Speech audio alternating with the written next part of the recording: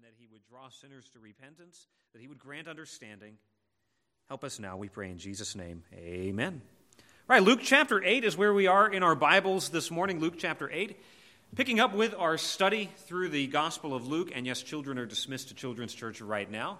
Children through the third grade can head on out for Children's Church. Luke chapter 8. Here at Cloverleaf Baptist, we believe that worship means that we read the Word, that we pray the Word, that we preach the Word, that we show the Word. We believe that worship is all about the Word of God. Not about an experience or a feeling that we get, though that may be an element of it as we respond to God's truth, but primarily about hearing from God and hearing from His truth. And that's why in the centerpiece of our service, every time we gather, we open the Scripture and we let the Scripture speak to us. I'm not going to get up here and give you my opinions every week, but I'm going to give you what the truth of Scripture says. So Luke chapter 8 is where we are. We'll be picking up in verse number 40 today. Luke chapter 8 picking up in verse 40. But first, just some thoughts here. It's been said that there's two things that are certain in life. Anybody know what those two things are? What are those two things? Death and taxes. Good. Okay, we're awake here today. Those of you online, you can follow along. Give us a like and a share, by the way, if you're on Facebook. Give us some comments. Tell us what you're thinking as the sermon goes along, since half of our church is on Facebook today. Death and taxes, right? Nothing is certain as death and taxes, right? Nothing is as final as death. And it does not matter who you are. Eventually, every single one of us will die. 10 out of 10 people die. Recent studies have proven that, right? Actually, no studies have had to be done. We just know that that is true. In our world, as advanced as it has become, our world has not, and I submit to you, will not ever find a solution to death. That doesn't mean people haven't tried, right? The ancient Egyptians would mummify people, believing that they needed their bodies to go into the next life. By the way, did anyone else go down to see that mummy exhibit that was there down in the museum? Or was I the only weird person who thought that would be a cool thing to see? They had that mummy exhibit down there in the Mobile Museum of History. It was actually pretty neat. They actually had real live mummies, real dead mummies that were there, and they talked about how this happened. They had this belief you had to preserve the body.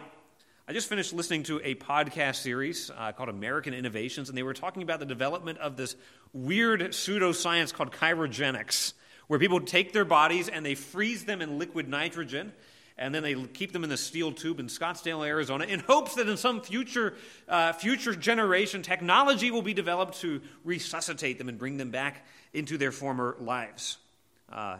Such an odd practice. In the last year, of course, we've been very much confronted with mortality, with death. COVID-19 taking over 600,000 lives in our country. That is that is a staggering number. Tragedies, death, and we don't have a solution to it. Yet in our text today, we're going to see Jesus defeating death.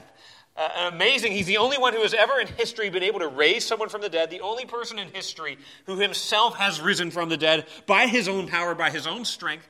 And it is because of the resurrection of Jesus from the dead that you and I can have victory over death, you and I can have hope in life, and you and I will one day be resurrected. Isn't that amazing hope this morning for us? In contrast to our society and our world's inability to defeat death, we see one who dominates both disease and death. In fact, this is the supreme proof that Jesus is God in the flesh. Romans 1 and verse 4 says that he's declared to be the Son of God with power. How? By the resurrection from the dead. The resurrection is the final proof that Jesus is God's Son. Like, man, I'm not a Christian here this morning, or I'm kind of wrestling with this, or I've got friends who don't know if Christianity is true or not. The big fact that you must wrestle with is the fact of the empty tomb, the historical fact of the resurrection of Jesus Christ. So here's the point in our text today. Jesus has authority over disease and over death. Now, if that's true, if Jesus has authority, we must bow to that authority, right? Real implications. If he's got all authority in heaven and earth, authority over, as we've seen in past weeks, over the storm, over the creation, last week over demons, this week over disease and over death, then it raises the question, does he have authority in every area of my life? Right? Real implications. We're going to see the authority of Jesus spelled out in compelling fashion in today's text, in today's message. But does he have authority over your life? Have you bowed to the authority? Do you bow to the authority of Jesus? So over what does he have authority? Well, let's dive into our text this morning. And first off, I want us to note his authority over distress. Look in verse 40. It came to pass, Luke chapter 8, verse 40. It came to pass that when Jesus was returned from where? Okay, remember he had started off in Galilee. He had gone across the lake in a boat over to the region of Gadara. On the way over, there had been a big storm. Right? He calms the storm. He comes into Gadara, Gentile territory. He's met with the guy with the legion of demons, the guy who's naked and has just complete domination of demons in his life. He rescues that man. He delivers him. And then the locals get so freaked out, they're like, Jesus, please leave. So Jesus gets in the boat. He comes back. All right, so he's returned. When that happens, verse 40 says, the people gladly received him. Huge crowd ready to welcome Jesus. Big reception committee ready to welcome him. Don't forget that Jesus was immensely popular into Galilee, right? He's healing people. He's preaching. He's showing compassion. People love to hear Jesus. They love to be around Jesus. And behold, verse 41. So now Luke's kind of drawing our attention, and this is kind of the, hey, pay attention. This is the story. This is what I want you to notice. So big crowd of people. They're all welcoming Jesus. Huge multitude of people thronging him. There came a man named Jairus. This is the New Testament version of the name Jair, who's one of the judges. The name means Jehovah enlightens or enlivens. Very fitting name for how the story's going to end, by the way. And he was a ruler of the synagogue. And he fell down at Jesus' feet and besought him, was begging him that he would come into his house. For he had one only daughter, about 12 years of age, and she lay a-dying. So we see this distress.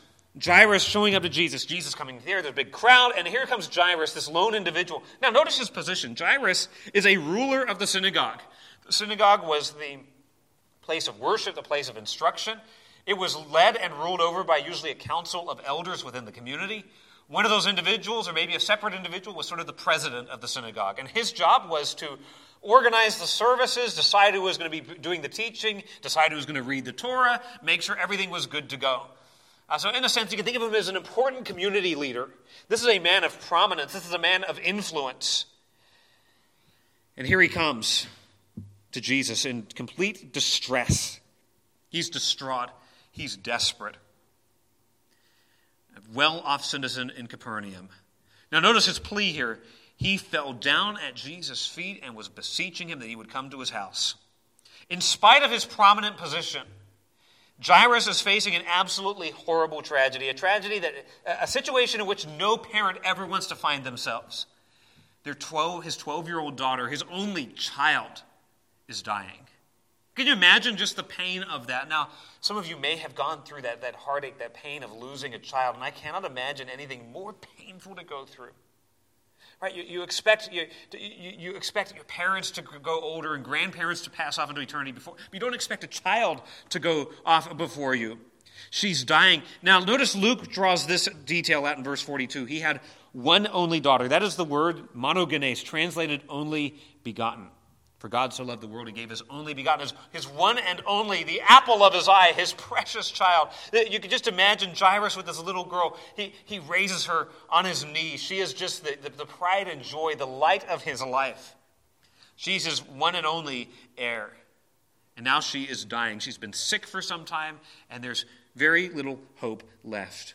There's no human hope. Now, Jairus being the leader of the synagogue, he would have heard about Jesus. Jesus would have preached in Jairus' synagogue. He had been there when Jesus had cast a demon out of a man in the middle of a synagogue service. He had seen the miracles. He had heard the words of Jesus. And perhaps in his heart of hearts, he realized there's something different about Jesus of Nazareth. Jesus of Nazareth can do what other people can't do. And in his desperation, he turned to Jesus. Now, this is surprising to us. One of the things that you pick up very quickly reading any of the four Gospels, religious leaders don't like Jesus, right? His enemies aren't the Romans, they're not the Herodians, they're the scribes, they're the Pharisees, they're the Sadducees, they're the religious elite. And more than likely, this man was a Pharisee by conviction, right? The Pharisees dominated the synagogue. That was their sphere of influence. He's not someone who would be inclined to like Jesus, to trust Jesus, to give Jesus the time of day. There's no reason to think that Jairus was a clandestine Christian or a secret disciple. What is it that's bringing him to Jesus? His desperation, his distress. Here's a man that probably would have been, Jesus, he's just this country bumpkin wannabe rabbi preaching in the synagogue. Now he's coming, falling, sprawling himself at Jesus' feet in complete, total distress and need. Kent Hughes puts it well. He says, despair is commonly the prelude to grace. Isn't that true? Jesus has authority over distress. God has sovereignty over hardship.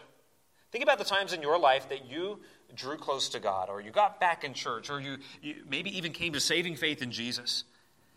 Think about some of the things going on in your life, some of the circumstances that were arranged there. Some of y'all can give direct testimony. Some family tragedy occurred that got you saying, wow, I need to get right with Jesus. I need to get right with God. Some difficulty, some diagnosis that drove you to your knees, brought you to faith in Jesus. Oftentimes, distress is sort of the fishing line, if you will, that God uses to draw us to himself. He uses life's distress to draw us to himself. In easy times, we get self-sufficient. We become self-reliant. We begin to think, life's great. God, I'll show up to church on Easter, on Christmas. Maybe I'll read my Bible once or twice a week. But we're not really serious about our faith. Or worse yet, we think, in my good works, I can earn my way to God. Obviously, things are going well for me right now. But then God brings this distress, this despair, this disaster into our lives that strips us of that notion, of that fiction of our self-reliance, of our self-sufficiency, and we realize, I need God. God, in his sovereign goodness, will often bring profound pain and deep discomfort into our lives to get our attention, to stir our hearts for him. A family conflict, a cancer diagnosis, the loss of a loved one. But here's the encouragement in this. This circumstance did not catch Jesus by surprise. Remember, Jesus is the Son of God. God from eternity past orchestrated every event of history. Ephesians 1:11 says he is working all things according to the counsel of his will. So even that distress, that hardship that came into your life was part of the plan that God wrote for your life from eternity past. And he's got a good and gracious purpose in that. He has authority over even distress and pain. So you might look at this and be like, well, here's this pain. Jesus kind of just jumps in and fixes it. Well, even the pain itself sets up this amazing encounter.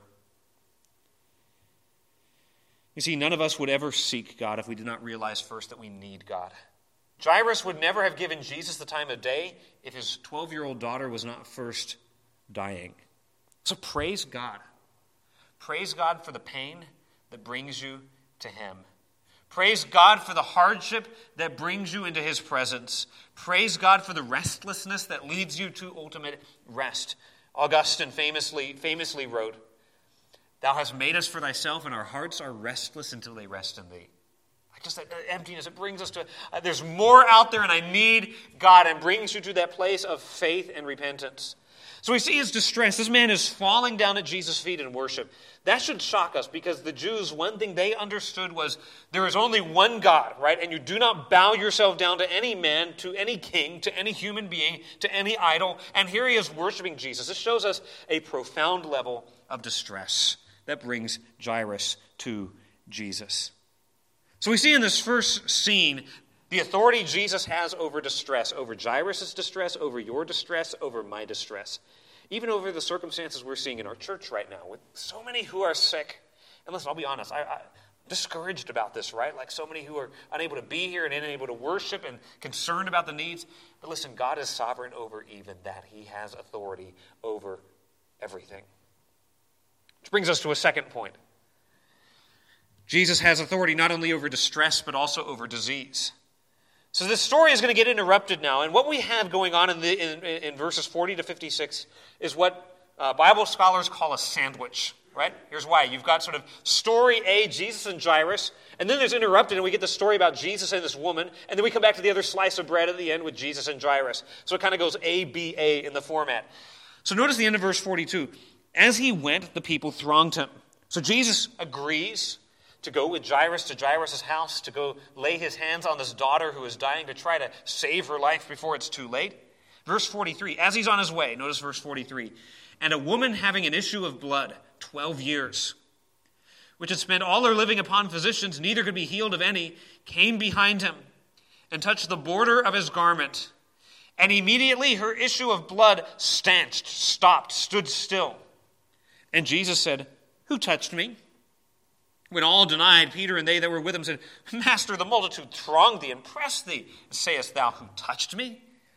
And Jesus said, "Somebody has touched me, for I perceived that virtue has gone out of me." And when the woman saw that she was not hid, she came trembling and falling down before him. She declared unto him before all the people for what cause she had touched him, and how she was healed immediately. And he said unto her, Daughter, be of good comfort.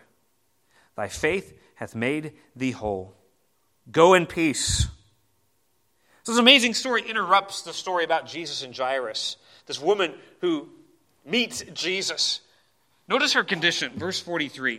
So Jesus is on his way, this huge crowd. Picture this ancient village with streets that are just narrow and crowded with thousands of people. Right? Thousands of people cramming into this narrow little street. It's like when sometimes you're leaving a baseball game and people are just kind of pressed one against another. Or have you ever seen those videos of people cramming onto subways in Tokyo? It's that kind of level of no personal space, right? No social distancing going on here. Just crowds of people pressing along, making the journey, of course, excruciatingly slow if you're Jairus. So Jesus goes along, this lone woman emerges from the crowd. Now, we wouldn't have noticed her if we were there. She looked just like everyone else. There was nothing special about her. There wasn't like a neon sign over her head being like, a miracle is about to happen. But this woman comes. Says she's had an issue of blood. She's had this hemorrhaging going on for years and years, this bleeding problem, this bleeding condition that has not stopped for 12 years. Man, her condition is dire. Her physical condition is dire. Now, verse 43 says, no one could heal her, right? There was no one who could do anything for her. Some texts include the line that she'd spent her whole living on physicians, right? We get that very clearly spelled out in Mark. Mark, by the way, in his record of this, is pretty negative towards the doctors. It's like the doctors actually made her worse and not better. Luke himself is a doctor, so he doesn't blast his own profession there. But the point being, this was a condition that no one could help, no one could remedy. 12 years, spending all of her money trying to relieve this problem, trying to get it dealt with. So here she was. She's constantly losing blood. Her constant blood loss would have rendered her weak and exhausted. She was completely out of options. No doctor could help her. She was completely out of money. She had spent it all, and she was pretty much out of hope at this point. But add to this a little cultural note. You might say, okay, well, that's just a physical condition. You can live with that. But according to the book of Leviticus, if you read, just jot this reference down, Leviticus 15 and verse 25, a woman who had this kind of condition would have been rendered ceremonially unclean, which means you can't go to the temple, you can't go to synagogue. The passage in Leviticus goes on to say that a woman who's in a state of uncleanness, if she comes into contact with anyone else, they're also unclean. So that means other people would say, we're going to avoid being with her. We're going to step back. We're not going to hang out with her. She would have been shunned from the community. She would have been shut out from the social and the religious life of Israel. For 12 years, she couldn't go to synagogue. For 12 years, she couldn't go to the festivals. For 12 years, she couldn't go to the temple. For 12 years, she's been living in greater and greater isolation and alienation and shunning from the community. People probably would have looked at her and regarded, man, she must have done some horrible sin to be cursed with that sickness. She must be a horrible person. Now think about how different she was from the synagogue ruler. He's a man, she's a woman. That's a big deal in the ancient world. There's very much a hierarchy that's established between men and women that Jesus comes and explodes. Further, he's a synagogue ruler. She's someone who's on the outside. He's probably rich. She more than likely is impoverished. As different as they were, however, the synagogue ruler and the woman have a common trait, and is both of them need Jesus. I mention that because our world today, we have this whole thing called identity politics, where everyone gets sort of divvied up into a group, and your identity is based on your group. Oh, you're white, you're bad, right? You're black, you're oppressed. You're a woman, you're this. You're a man, you're that. And all of these different groups where your identity is based on the group, and we deny this sort of common humanity. When I say we, I mean society at large. This is a view that I would very much reject. Scripture would reject it, by the way, as well. Scripture emphasizes the fact that we are all one in Adam, and we share a common need. As different as you and I may be this morning, there's something that is 100% the same for all of us. We all desperately need Jesus, right? That is the great need of humanity, is not for oppression and equality, but it is for our need before God to be dealt with in Christ. The great commonality we have as sons of Adam and of a redemption in Christ is a far greater commonality we have than any of the superficial differences that may divide us. So here's this woman in her social condition, her physical condition, just in complete desperation. So here she comes. Nothing's worked. Verse 44, she came behind Jesus and touched the border of his garment. This was it. This is the last hope for her. The last best hope, to steal a phrase, is Jesus. Now, why does she come behind him? Why not just come up and say, hey, Jesus, heal me? Well, because of her social condition. There's tremendous shame that goes along with this particular type of condition that she has. Everyone knows that someone with a bleeding issue like she has, well, they're unclean. For her to be out in public would even be a morally, religiously questionable thing. For her to even touch this great rabbi could bring tremendous shame and reproach on her. So she says, I'm going to come up behind him. I'm going to come behind him where nobody can see me. I'm going to come in the shadows and just sort of quietly touch the border of his garment. There's an element of superstition in this. I get that. She thinks that there's sort of this magical power in the clothes Jesus is wearing. There's not.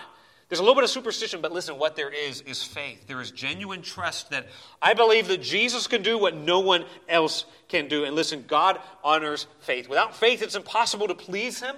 But listen, all who come in faith to Jesus are welcomed, are received.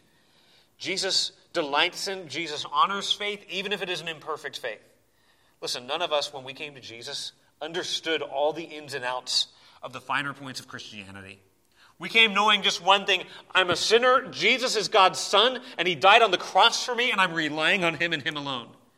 And then we grow in that faith. Listen, saving faith will be a growing faith. This woman comes to Jesus in this uninformed faith, but a confident faith. So as Jesus passed by, she reaches out her hand and grabs onto one of the 4 tassels. That's what that word translated border.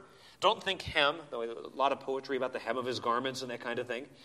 According to the book of Numbers and the book of Deuteronomy, every Torah-observant man would have to have tassels on the 4 corners of their garments.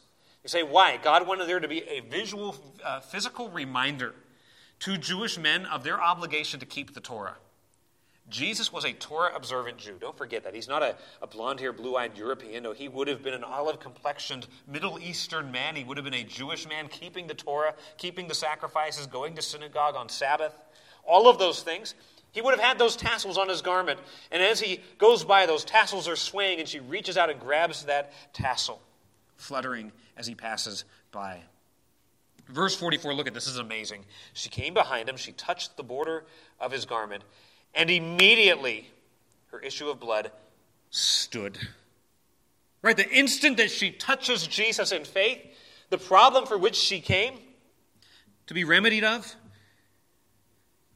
is dealt with. The cure is instantaneous. Notice that word immediately. Immediately. This is not she began to feel something and a few days later began to get better. This is not the charlatan practice of the faith healers, right? Where they come along with a soup coat and knock people off the stage. By the way, all of that is staged. Benny Hinn's nephew, Costi Hinn, recently, a few years back, came to faith in Jesus Christ. And he's given the insider account of everything that went on in Benny Hinn's ministry. And he talks about how there would be people at the back of the auditorium, desperate people in wheelchairs and real needs, that the staff would make sure did not make it to the platform because there's no one who's actually getting healed at those things. When Jesus heals, it is real, it is verifiable, it is instantaneous, and it is complete.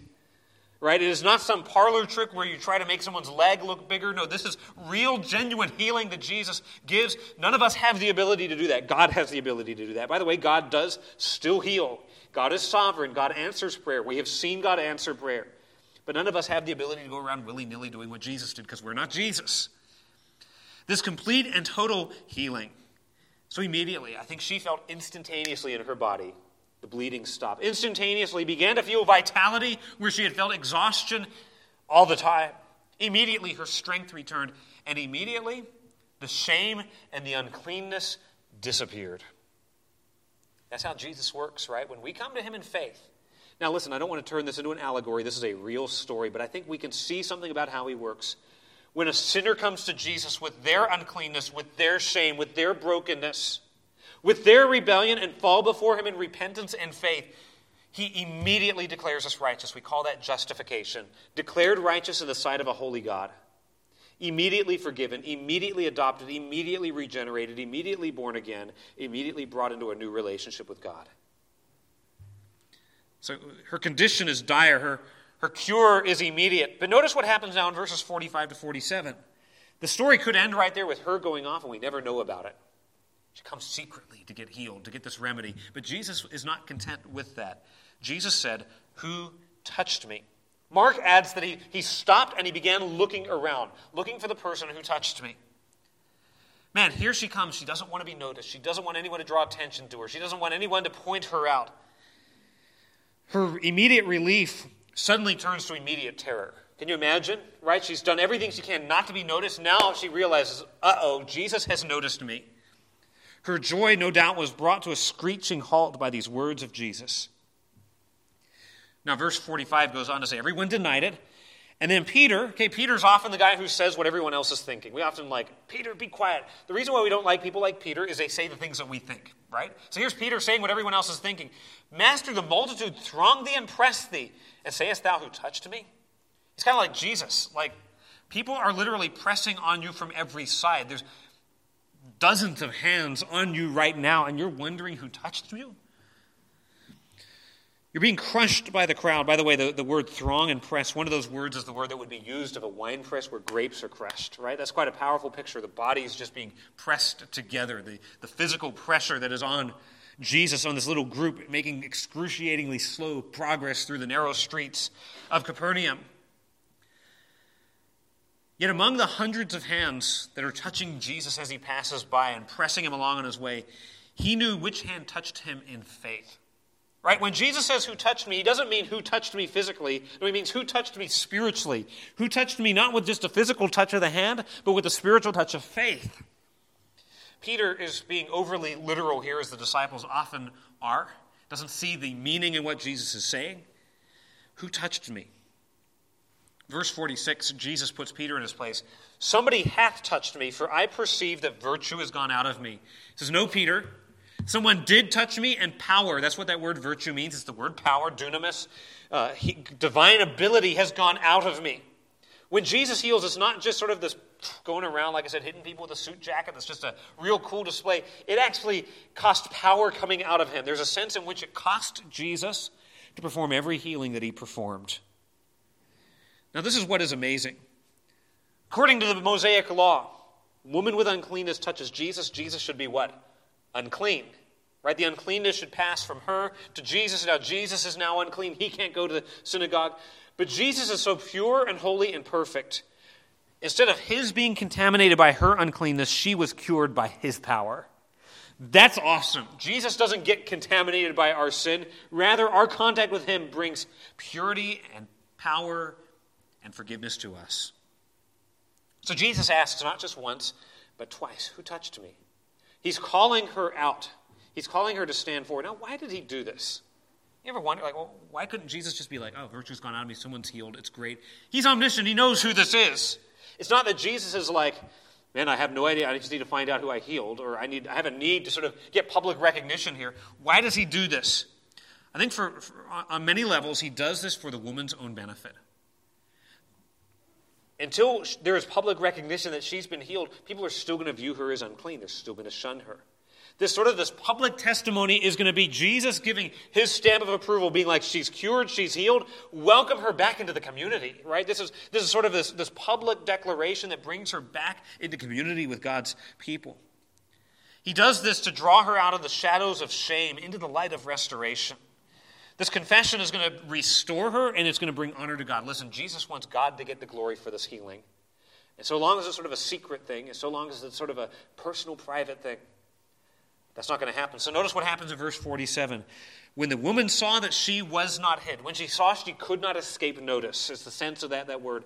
When she realized her little plan to sort of secretly sneak up, touch, and leave wasn't going to work, when she realized Jesus' searching gaze would land on her, she came trembling. There's fear. Maybe there's fear that, oh no, this rabbi is going to call me out and shame me just like everyone else has done. But is that what happens? No. She's not met with rebuke and with shaming and with, you horrible person. She is met with welcome and with compassion and kindness. Isn't that beautiful? Isn't that beautiful? A beautiful glimpse into the heart of our Savior. Jesus says, come unto me, all ye that labor and are heavy laden, and I will give you rest. Take my yoke upon you and learn of me, for I am meek and lowly in heart. It's the one passage in Scripture where Jesus tells us about his heart. By the way, there's been a good book called Gentle and Lowly written by Dane Ortland, or is it Gavin Ortland? One of the Ortlands wrote the book. Really good book about the gentleness and the humility of Jesus Christ. He welcomes those. He invites sufferers and sinners, and he receives them. So she came trembling in this fear, and then it says she fell down before him. Just worship and gratitude. By the way, notice Jairus fell down before him. She falls down before him. The demon back in our last week's sermon, they fell down before him. The implication in the boat is that the disciples fell down before him. Remember, this whole section of Luke's gospel has one main point: the power of Jesus. What is the response to the power of Jesus? It's worship.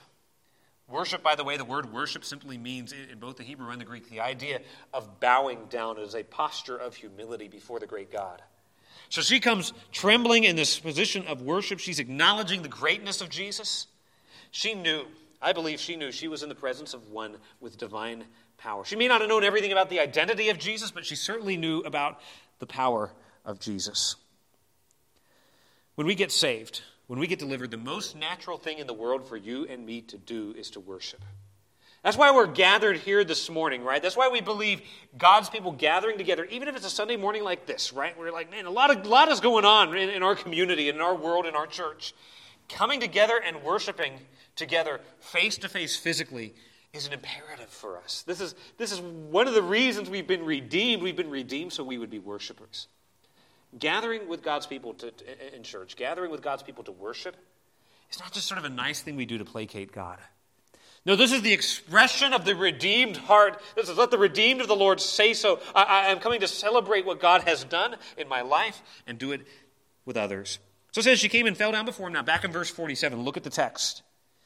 Join me back there in verse 47. She declared unto him before all the people for what cause she had touched him and how she was healed immediately. She has this amazing confession before everyone who is there, before all the people. This is amazing because just one verse before, she doesn't want anyone to know. Now she wants everyone to know. This woman who is probably very shy is now essentially giving a testimony, giving a sermon, if you will, before the multitude thereof as to what Jesus has done.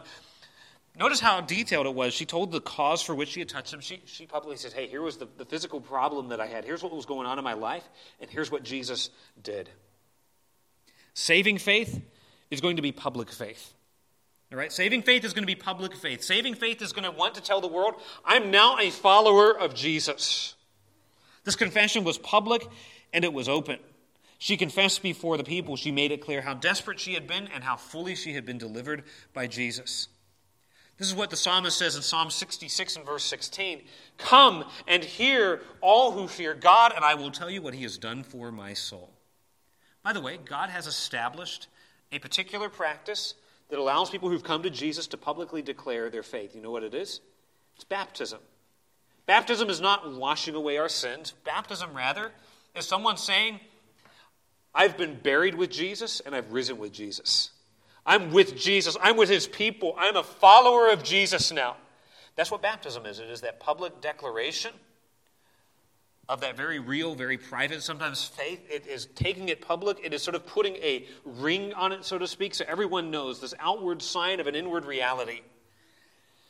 So notice how Jesus responds to her. She likely was expecting, you do not touch rabbis when you're in uncleanness. You horrible woman, go back to the... No, he doesn't do that. Verse 48. Daughter, thy faith has made thee whole. By the way, that phrase, made thee whole, that word is not referring to physical healing. It is the word that's often translated saved. Your faith has saved you. Go in peace. That's beautiful, isn't it?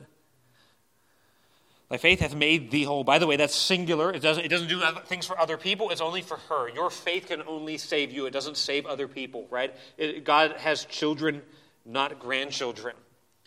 This phrase, by the way, was used, this identical phrase, in fact, back in chapter 7 and verse 50. There, Jesus is dealing with a woman, not with a physical need, but with a very clear spiritual need. She was a sinner within the city. She comes, anoints the feet of Jesus. Jesus tells her, thy sins are forgiven, verse 48. Then verse 50, he says, thy faith hath saved thee. Go in peace. Exact same words in the Greek. Back to our text in Luke 8, verse 48. The woman has already been healed. It's not that Jesus is now saying, oh, now I'm going to heal. No, she's already experienced healing. Now Jesus is saying, based on your faith and your public confession of me, I'm saying that you're saved. That's how I interpret this. Now, there is some debate as to, yes, saved can mean saved from physical distress. But I believe what Jesus is saying in verse 48 is this woman who has believed in her heart and confessed with her mouth that she has been saved. She became a disciple of Jesus. Was her faith fully formed? Was her faith fully informed, I mean? No, she had a lot to learn about who Jesus was and a lot to learn about the nature of trust and what Jesus would do in his death on the cross. But she had faith that he was that Messiah. The one who is predicted in Malachi chapter 4, the Son of Righteousness risen with healing, in his wings. The wings of the garment flowing behind Jesus, bringing healing. She believed that he was that one. Through her confession, through this response, Jesus made it very clear, your faith has made thee whole. Your confidence in me, not the touch. It's not the superstitious touch that saved her, but it is the saving trust that has saved her. She's been saved not by a touch, but by trust. Not by magic, but by the Messiah. That's another reason, by the way, why I think Jesus insists so much in drawing her out. Up to that point, she had just trusted enough to touch, but now she's trusted enough to confess and to publicly declare confidence in Christ. She's given testimony to both her dire need and his gracious help. She's believed in her heart, and now she's confessed with her mouth.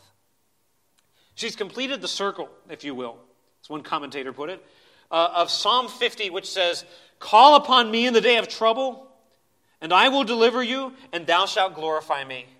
That's the plan that God has. In our trouble, we call upon him. He delivers, and we bring glory to him. I think many of us have gotten stages 1 and 2. We've called on him, and he's delivered us. But do you give God glory for what he has done? Do you give testimony to others that he has saved you? You come to faith in Jesus, maybe just recently or recent years, or maybe it was decades ago. Who are you telling about what God has done for your soul? I said this last week, I'll say it again this week. If you know enough truth to become a Christian, you know enough truth to help someone else become a Christian. Simply telling them, this is what God did for me. I knew I was a sinner. I put my trust in Jesus. I repented of my sins. I bowed to the lordship of Jesus, and he saved me. So we see his authority over disease. Any sickness is under the authority of Jesus. COVID-19 bows to Jesus. The Delta variant answers to its Lord and his Master, Jesus Christ. Disease is not something that God's up in heaven being like, oh no, but it is under his control. He is sovereign over everything. We can take comfort in that. We can take comfort knowing that all of creation is under the sovereign rule of Jesus Christ, which means he has the ability to heal. And he has the ability to choose not to heal. Our prayer as Christians is for God's will to be done. And God oftentimes answers that prayer of faith to save, to heal the sick, to raise them up again. So we see his sovereignty over distress, using the distress that came into Jairus' life to bring Jairus to Jesus.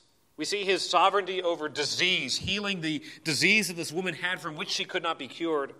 But now we see his authority over delays.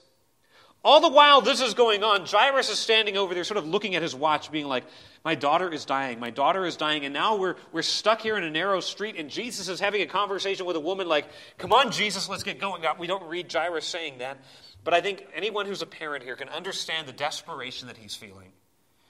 Right, just put yourself in this situation. Your 12-year-old daughter, right? The paramedics have shown up and they're taking too long to get your child into the ambulance, get them to the hospital. You would be probably being like, let's hurry up, let's get moving here, right? Here's Jairus. Here's this delay. We see the authority of Jesus over the delay. I sent an email out to the church talking about delays. We all face delays in our lives. Delays come in a number of ways, right? You're driving home from work, and there's a car accident on I-10, right? And it just delays you for 30 minutes. You didn't plan on that. It wasn't that you left work late or didn't have a sufficient plan in place. But something got in the way, something unexpected, something unplanned got in the way and prevented you from getting to where you wanted to go at a certain time. You hit every single red light on Airport Boulevard, and you're like 2 hours delayed from getting from one end to the other end of Airport Boulevard. Or you're waiting in the doctor's office, and the doctor had a case that took them longer than they wanted to be, and you're there for an extra hour. You're delayed. Kicks all the plans back for the day. It almost feels like Jesus is delayed here. Look at verse 49. While he yet spake, there cometh one from the ruler of the synagogue's house, saying to him, thy daughter is dead, trouble not the master. Doesn't it certainly seem like if Jesus hadn't stopped to help this woman, He could have made it to the house in time and saved this girl before she died. It's almost like there's a delay that's happened from Jairus' perspective that has resulted in his daughter's death. Some delays will maybe, you get to work late and you lose 15 minutes of pay. This delay, apparently, at first glance, is a deadly delay. Right? Jesus getting delayed helping this woman has resulted in Jairus' daughter dying. The progress through the street, that word, by the way, in verse 42 that says the people thronged him, that's literally the word that's translated earlier in the parable of the sower, choked. So we got this word like the crowd is pressing Jesus like a grape. This word that the crowd is almost choking him, preventing him from getting to where he needs to be. This is an intense crowd, making the progress very, very slow. Then you've got this woman who stops and Jesus who has a conversation with her and does a healing. And then boom, the messengers show up to say, your daughter has died. So someone has come from the house, maybe a servant, maybe a family member. The tense of that word is dead, perfect tense in the Greek. Thy daughter has died. There's a note of finality. She's died and she's now in a state of being dead, and we know that is the country from whose bourne no traveler returns. Quote Shakespeare, right? This is permanent. You're not coming back from this one. Now, Luke links these two stories together quite masterfully. Do you notice the introduction in verse 49? While he yet spake. You might be tempted to be like, well, there's two different stories. No, these are woven together. They're put together like a sandwich. And that is on purpose. When you get a sandwich like this in the Gospels, the different parts sort of co-interpret each other.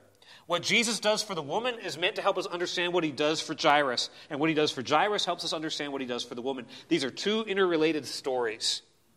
Did you notice this as well? Verse 48, daughter, be of good comfort, thy faith has made thee whole. While he yet spake, verse 49, there's one who comes from the synagogue's house saying, thy daughter is dead. The exact same word. Jesus refers to this woman, who was likely the same age, if not older than him, as daughter. This is the only place in the gospel where Jesus refers to a woman as daughter. That's interesting, right? By the way, did you notice how long she had been sick? 12 years. How old is the girl? 12 years. They're sort of like stacking up these parallels. Why? So Jairus can see, okay, here's this woman. She's had a 12-year-long ailment. Here's my daughter who's 12 years old. Jesus calls her daughter. I call my girl daughter. Maybe what he did for one, he can do for the other. So what's the point of this delay? How does Jesus use this delay? Look at verse 50. When Jesus heard it, he answered, saying, fear not, only believe, and she shall be made whole. Right, again, more parallel. So he says, stop fearing. And you can imagine the fear immediately in Jairus' heart of, my girl has died. There's nothing more I can do. My life is forever changed. And then believe only, she shall be made whole. Okay, we got that word believe, and then that word shall be made whole. These are very similar words to what he said in verse 48. So there's this parallel after parallel, the 12 years, daughter, faith and saving. Okay, that being made whole, same word that's translated, thy faith has made thee whole in verse 48. This linkage between the power of Jesus and the deliverance through need is what? Faith. Faith is what joins the power of Jesus to the need of man. Right? That's the key. Faith is simply the hand that receives. It's not that faith is like the cause. Like, oh, God's like, oh man, you've got a lot of faith. I'm really impressed by your faith. No, we are saved by the work of Jesus, and faith is merely the channel through which his power comes, through which his grace comes. Here's what I'm saying. Jesus is sovereign over delays. He was using this delay to strengthen Jairus' faith. He's got a bigger goal here than simply raising the girl from the dead. His goal is to win Jairus' heart and to win Jairus' faith. And so Jesus is going to say, Jairus, I'm going to give you exhibit A for my power. I'm going to heal the woman with the issue of blood. What I did for her, I can do for your girl. Only believe. He's calling Jairus to a greater faith than he had before. You see, God in his sovereignty has a purpose in our delays. Right? And that is to teach us faith. Teach us faith. To teach us faith in his sovereign purposes. Remember I said earlier, literally everything is under the sovereign rule of God. Now, I'm one of those people who gets really frustrated when I get late, right? Like I look at the clock and I'm like, man, I need to be there on time. And listen, there is something that is good and right and virtuous about being prompt, right? About being on time places and making sure you plan enough time. So I'm not talking about when you like just leave 10 minutes too late for a 40-minute drive. But I'm talking about when delays come in your life. When you say, I want to be here, and there's obstacles and there's frustrations. God has a purpose in that. It is to strengthen and to teach faith. You see, Jesus, God, is sovereign, which means this luck is not sovereign. Some people think, man, I'll go look at the horoscope in the newspaper, and that'll tell me what my destiny will be.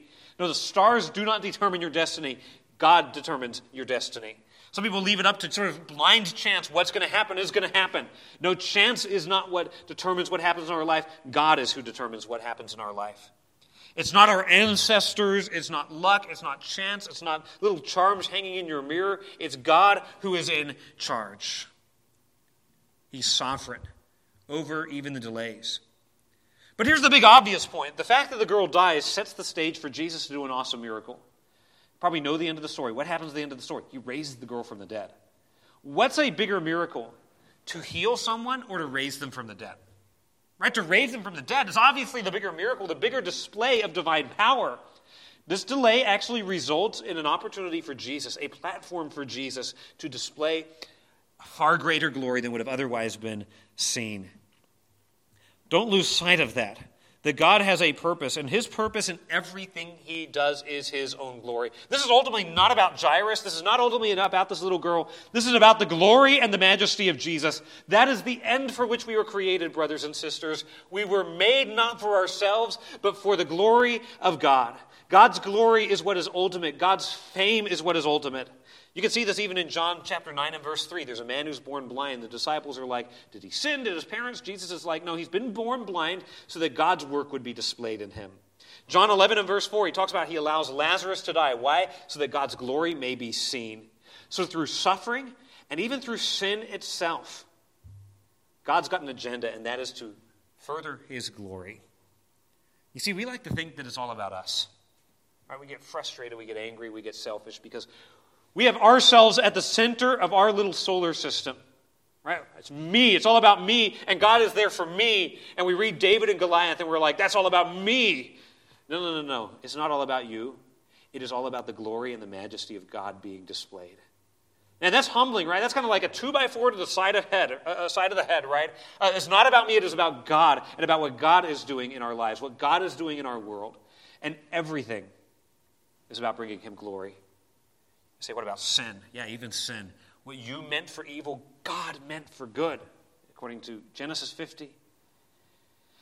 So we see this delay that declared the glory of Jesus by giving him an opportunity to raise the dead, and it strengthened Jairus' faith by giving him an exhibit of what Jesus could do, a call to believe. Believe only, and she shall be made whole. I love that word only, by the way.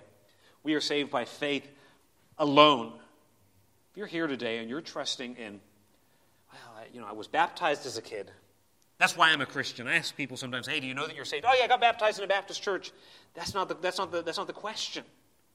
Right? Or I'm a good person, or my mommy did this, or my daddy did that, or I'm a moral person, I'm going to trust my chances on Judgment Day.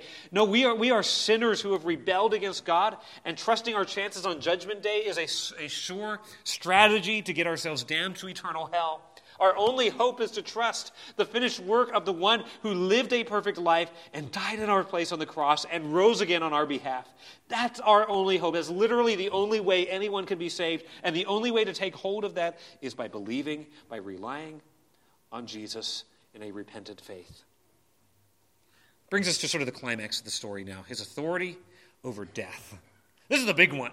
Right? This is the climax of the story. Everything is sort of set up for this. He's, yes, authoritative over distress, bringing Jairus to Jesus. Authoritative over disease, healing the woman's condition. Authoritative over delay, setting the stage for him to display his glory. Now here he is displaying his glory. Verse 51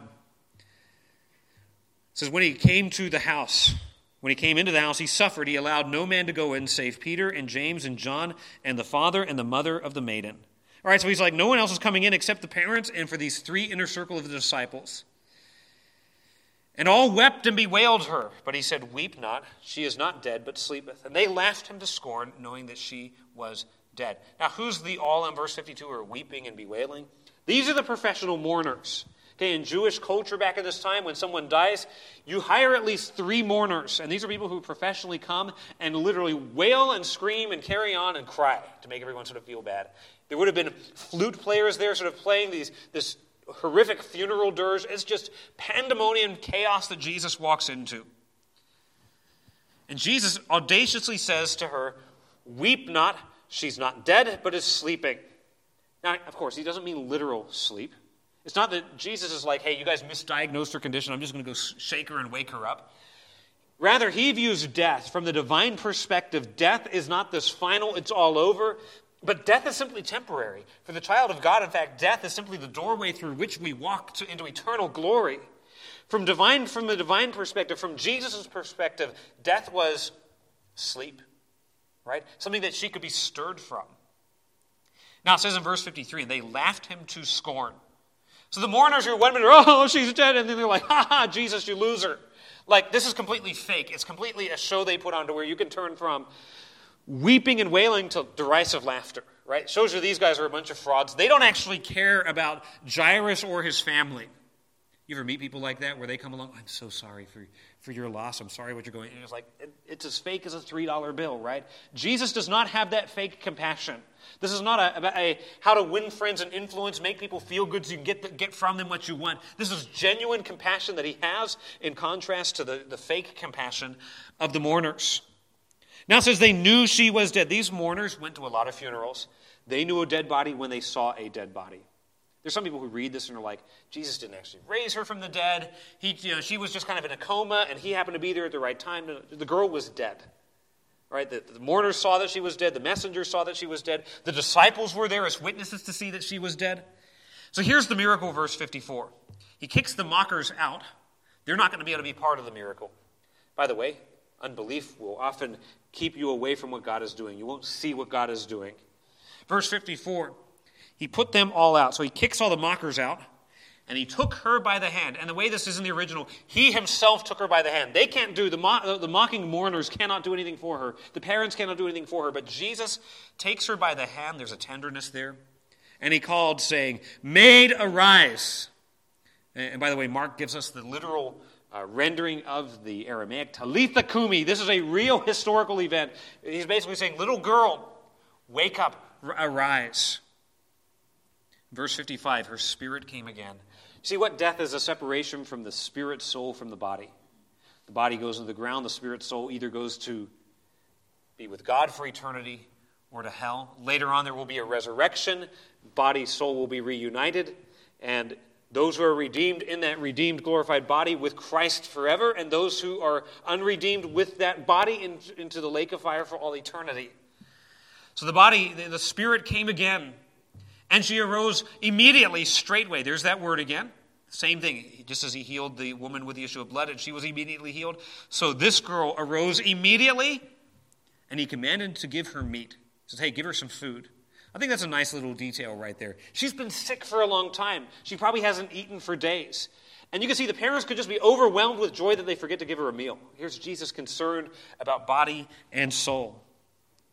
Now here's Jesus demonstrating power over death.